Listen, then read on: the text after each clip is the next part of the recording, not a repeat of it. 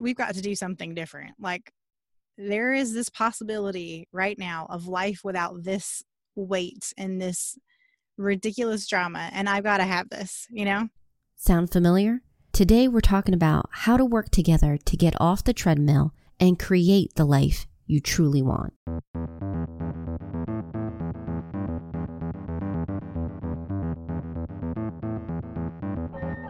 Welcome to the Couple Money Podcast, the show where we share stories and advice on building up your marriage and wealth together. I'm Elle Martinez. Support for this podcast comes from Jumpstart Your Marriage and Your Money Masterclass. This self-paced course is designed to help you get on the same page with money, dump your debt faster, and build wealth as a team. Sign up today for the course and get lifetime access. Just head over to couplemoney.com/jumpstart. Have you ever felt frustrated with your situation and finances?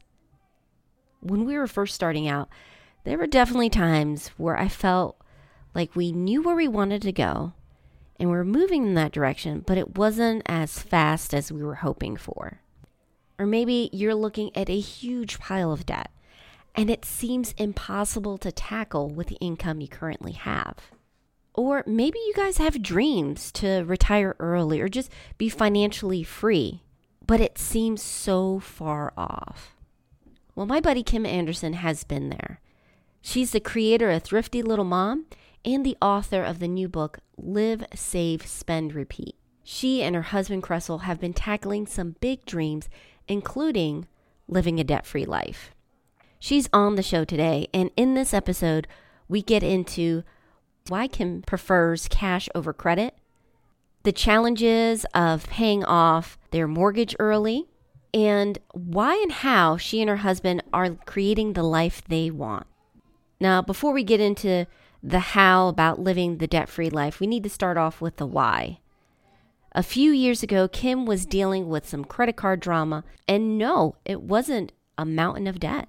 And the story goes, I started getting these like fraudulent charges on my credit card. One of those ones out there that's supposed to be like the one that protects you from fraudulent purchases or whatever. And I was spending hours and hours and hours and hours and hours of my life like fighting on the phone with the credit card people to try to like prove that I was not the one who sent a keyboard to a spa in California. Like, that was not me. I don't know why I would do that. I'm a stay-at-home mom, whatever. Mm-hmm. And I remember sitting on the phone with the credit card people. And something snapped, Elle, like snapped in my head. I don't know what it was. But I was on the phone with a customer service worker and I said, look, if you're recording this call for quality assurance, I just want to let you know what I think. And I said, I also understand that you are just a customer service worker and this is not your fault. And I said, so I don't want for any reason for you to think that I am upset with you personally. I was like, but because I know this call is being recorded, I would like to tell your company what I think. And I said, this is ridiculous. I was like, I have spent almost like 6 hours on the phone trying to get my money back. And I was like, I pay off my card every month. I do this. Like, I did all the normal things, like I was a good credit card customer. And I said, I'm sick of this. I was like, this woman's going cash only. Let's end my account. Peace out. Like, that was the way that it went down. And I remember my husband coming home from work that day. And in the afternoon time, I had Googled cash only guy and, had stumbled across like Dave Ramsey because I didn't know his name, which is like mortifying to say now, but I didn't know who he was. Like, I just knew there was some guy who like always ranted about using cash or something. So I went to the library, checked out his book, got home, consumed the whole book, and I was just like, we've got to do something different. Like, there is this possibility right now of life without this weight and this ridiculous drama, and I've got to have this, I remember my husband when he got home from work that day and I said, I'm ready to cut up all the credit cards and go cash only. He like stared at me. And he was like, who are you and what have you done with Kim Anderson? And I'm like, I know that you think that I'm full of it. I was like, because I am not a person who regularly sticks with things. And I said, I know that you think that this is like a whim And then in like 2 weeks, I'm going to be ready to get the credit cards back out. I was like, I can't keep doing this. And he said, okay, like if you're in, I'm in, because you don't have to convince me. He's the saver in our relationship. Even though they were both ready to make the leap into a cash-based budget, there was an adjustment period where you're not using credit cards or debt to fund things. Some choices are going to have to be made. So we just started living a lifestyle that helped us to decide what we really, really wanted, which was flexibility and freedom from debt. Like that's what we wanted. We didn't want any debt. And at the time, the only debt that we had was our house. Yep, you heard that right. The mortgage was their only debt that they were carrying at the time. A huge part of that was because of how their families handled finances and what they picked up. When we met, my husband was just starting college and he had chosen to go to college locally. And I was in my senior year of high school. So I decided to go to school locally, which would happen to be the same college he was at. And then we ended up both living with our parents while we were at college, like instead of living on campus or anything like that. And because it was a local college and we were in-state students, our tuition was like ridiculously low. Like I think we both got our 4-year educations for like less than $15,000. Nice. So my dad was able to pay for that because my senior year of high school, my dad paid off our mortgage. Because I remember like the day of my graduation party, it was like a mortgage burning party / graduation party. Oh, so he paid off his mortgage? Yes. So that's why my dad was able to cash roll my college education because I stayed at home and, we just didn't have tons and tons of college cost. And so my husband's dad kind of worked out a similar deal with him, like where he paid for like 1 year and then my husband had to pay for the rest. And so, he worked and paid all of his school off and we didn't have any school loans when we got married. In fact, when we moved to Atlanta and he went to Georgia Tech, he had such good grades and accolades, I guess is what they're called, at UNC Charlotte that, he was able to go to Georgia Tech without, they basically gave him a scholarship. So he got his master's degree and we didn't have any debt. Nice. So that was a blessing for us. But yeah, like as soon as we got married, all we had were just bank accounts. And I mean, we both had credit cards, but again, it was one of those things like where we paid them off. Like we never really carried excessive debt. So the first real debt we had was our house. Wow. So first off, I want to shout out and say what a leg up their families gave them. No, not just with taking care of the college expenses, but passing on these smart money habits. You really can change your family's legacy. Even with those wins, there was some certain things Kim and her husband had to work out if they wanted to achieve their dream of living a debt-free life. My husband wasn't the one who really needed that much encouragement because he was always like the non-spender. So it wasn't such a big deal for him. It was me. Like I had to have a complete mindset change going into this because, I liked my $5 lattes and by golly, I didn't want to give those things up. Like I like going and talking to a barista. Like the baristas are my friends. So, it was a hard transition. And the main way that I kind of shifted gears was going to a tangible cash category system. Like that was how I was able to kind of master my bad spending habits. And, and it's not that I was like addicted to like Gucci bags or like I had to have the best shoes. Like it's just those small purchases that you make that add up. Every time you go to the grocery, if you're going grocery shopping and every time you go, you're going $30, $40 or $50 over budget because you don't have a list or you know what I mean? Like you don't strategically go to the grocery store, those add up over time. And you don't start realizing that until you start looking for money, like in my case, like I'm looking all over the place for extra funds to put behind the life that I really, really wanted. And at that time that was, pursuing paying off this mortgage.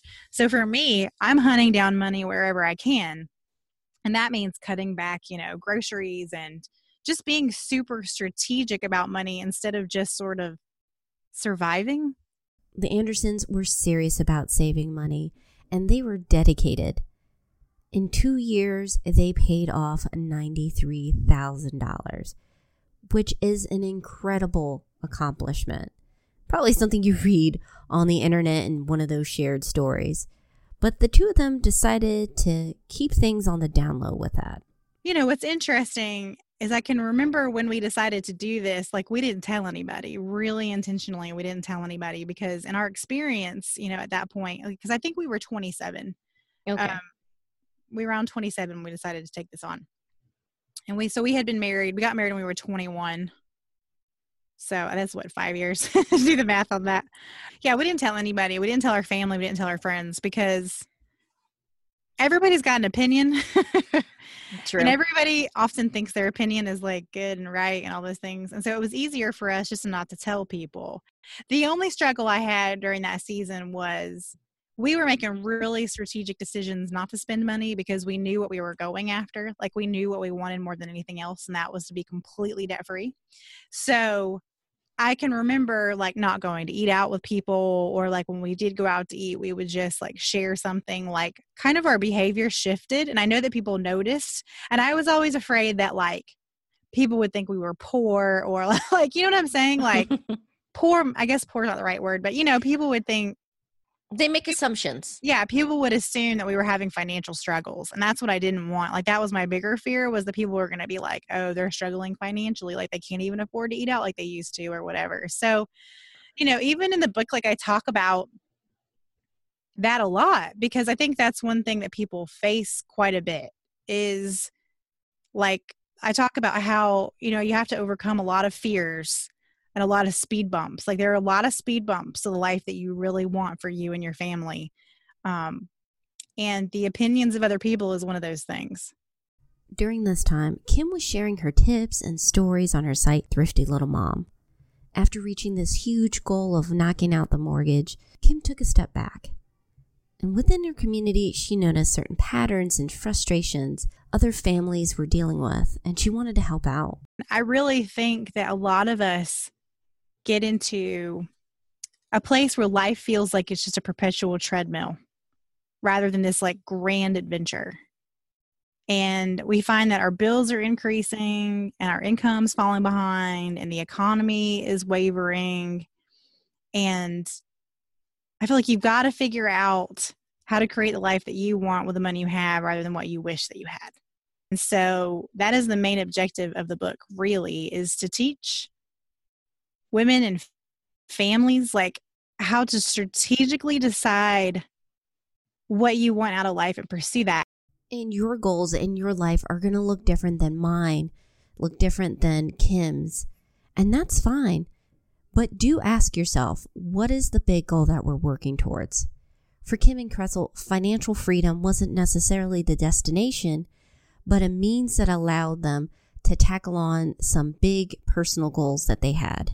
Fast forward, even now, like we just sold our house and we are living with my mom and my dad temporarily because we bought a $20,000 1945 farmhouse like across the street from my mom and my dad. I saw that picture. That would be, if it was on TV, it'd be like Fixer Upper.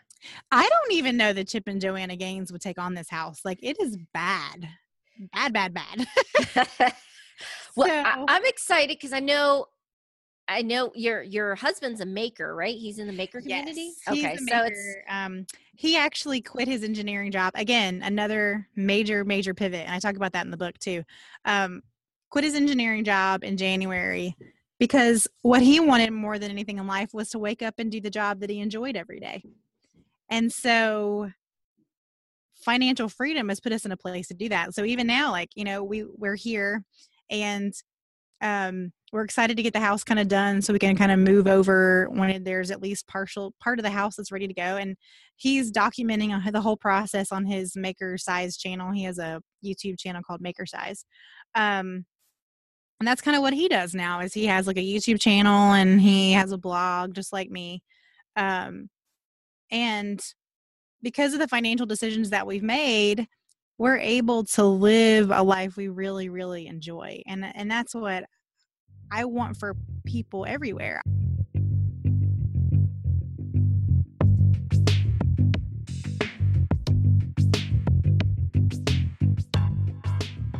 Special thanks to Kim for being a part of the show. Please grab her book, Live, Save, Spend, Repeat. It's on Amazon and other major retailers. Comes out this Sunday. As always, I have all the info and details in the show notes. I've included links to Kim's site, Thrifty Little Mom, her podcast, and her new book. You can get it all at couplemoney.com. And don't forget, I'm offering a free email course. It's called 5 Days to 5K. I will walk you through how to save, find, and make more money.